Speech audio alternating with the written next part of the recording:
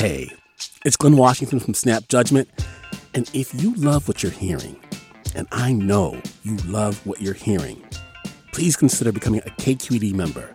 You get special access to cool events, behind-the-scenes footage, and so much more. Plus, you'll sleep better at night knowing you did your part for the community you depend upon. It's in you. Please be in it. Visit donate.kqed.org/podcasts to sign up now.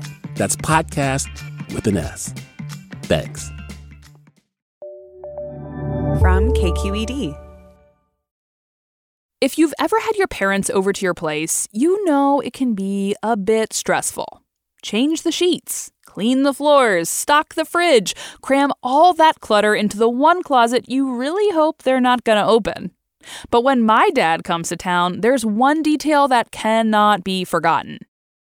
I put a martini glass in the freezer. How much do you love martinis, would you say?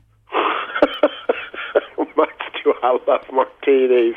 Let's see. First God, then you and Zach. That's me and my brother. And then Martini. His dog. She's named Martini. Then Joel. His boyfriend. And then probably the 6th or 7th. That's pretty high. Okay, I'm not even gonna touch that the dog gets a higher ranking than his boyfriend, but all this to say, martinis are an everyday drink in my dad's house. So I was especially excited to tell him that his favorite drink was concocted in California, right here in the Bay Area. I'm Olivia Allen Price, and this is Bay Curious. Today on the podcast, the origins of the martini. This episode first ran on the show in 2019, but we're bringing it back because we have a very special event coming up called Curious Cocktails. We'll be gathering at KQED's headquarters for a night that's one part storytelling, one part cocktail making class. I think it's all going to add up to be one awesome evening, and I hope you'll be there. It all goes down on Thursday, July 13th. Find details and tickets at kqed.org/live. Okay, we're going to take a quick break, but I'll go ahead and put a martini glass in the freezer for you.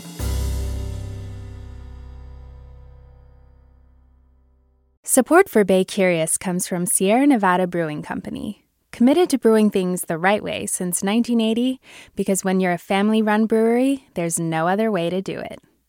Sierra Nevada Brewing Company, still family-owned, operated, and argued over. And be sure to stay tuned through the end of the show so you can play our monthly trivia game for a chance to win some cool prizes. Hi there, I'm Rand Abdel Fattah from Throughline. If you're listening to this podcast, you know that KQED produces exceptional storytelling that keeps you informed, inspired, and entertained. Their podcasts cover issues from your neighborhood to the entire country and everything in between. Support this work today.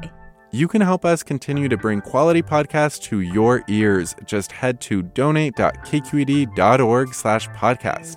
That's donate.kqed.org/podcast.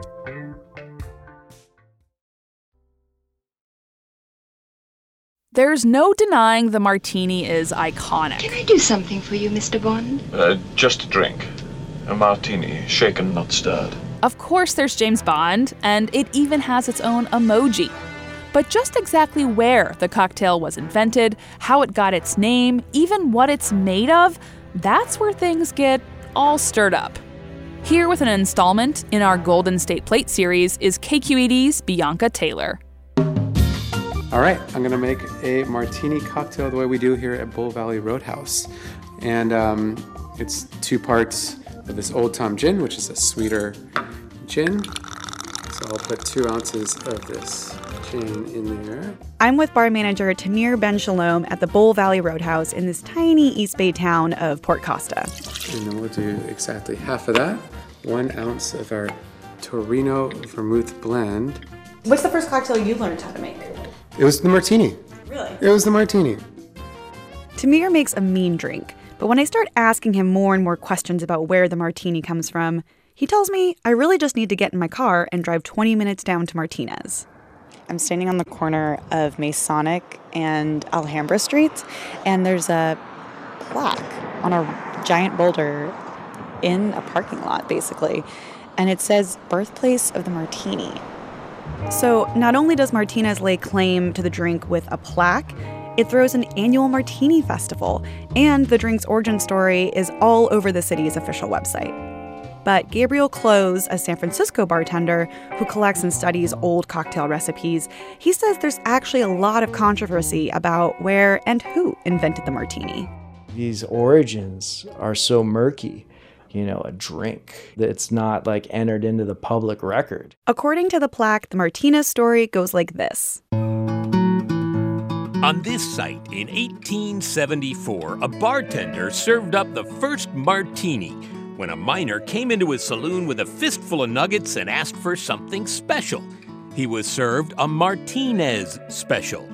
After 3 or 4 drinks, however, the Z would get very much in the way.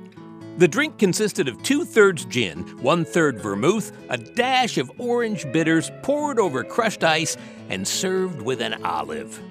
But Gabriel tells me a really similar story. It also takes place in the 1870s, but this time it happens in San Francisco. It starts with a miner who comes into a bar at the Occidental Hotel with a sack of gold, and he wants to trade it in for a bottle of whiskey. So bartender Jerry Thomas gives him the whiskey and a special drink that he just made up off the cuff. He called it the Martinez. In 1887, the recipe for the Martinez was documented for the very first time in Jerry Thomas's Bartender's Guide. And his recipe looks a lot like the classic martini. And here we've got the Old Tom gin and the vermouth. This is 1 part Old Tom to 2 parts vermouth. Jennifer Callio is an award-winning bartender and a self-proclaimed cocktail nerd. I like the martini because I love all the stories, and I love that there's this air of mystery to it. H.L. Mencken called the martini the only American invention as perfect as the sonnet.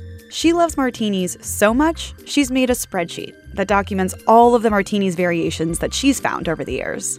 Yeah, it's like 469 entries. Some of the drinks are made with the exact same recipe, but they have different names. We've got the Chris Racket Club, the Dewey, the Dry Martini, the Marguerite, and the Nutting. All those are made with the same ingredients, 1-to-1 gin and dry vermouth with orange bitters. So which one is the right one? There is nothing empirical here. There are people writing other people's recipes. There are people naming drinks after themselves or after the bars they work in. This explains why it's so hard to nail down the difference between a Martinez and a martini, let alone figure out where it was invented. But regardless of what it was called, it's very obvious that a martini-style gin drink was really popular at the turn of the century. People always drank whatever they had around.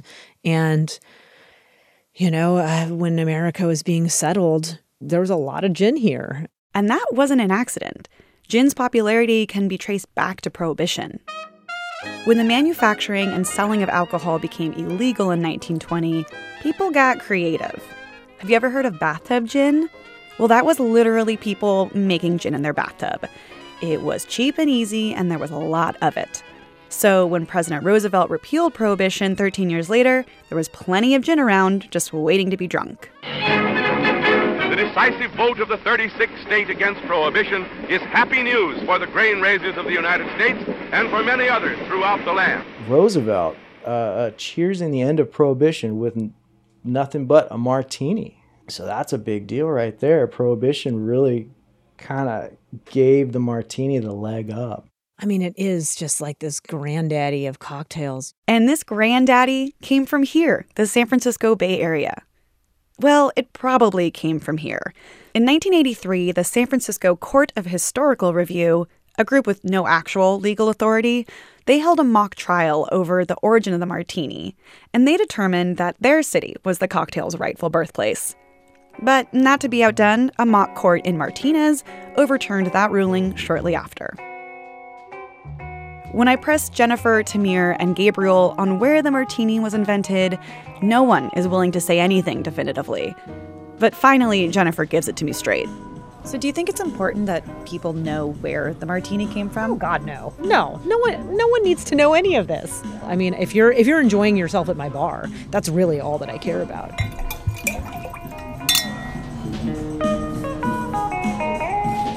That was KQED's Bianca Taylor.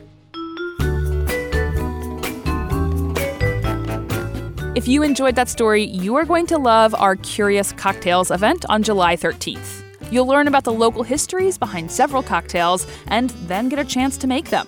And drink them, of course. So if you're 21 or older, head to kqed.org/live for details and tickets.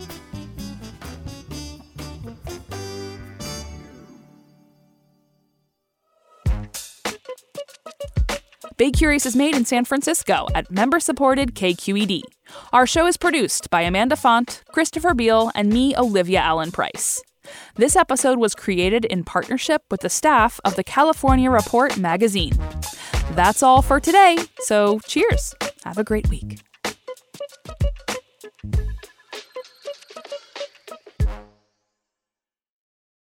Hi, Bay Curious listeners. Are you ready to play May's trivia game? Every month, we read a question here at the end of our episode.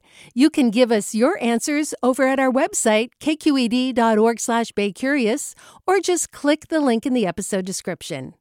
Out of the correct answers, we'll randomly choose one lucky winner to receive a cool prize package with Bay Curious swag and Sierra Nevada goodies.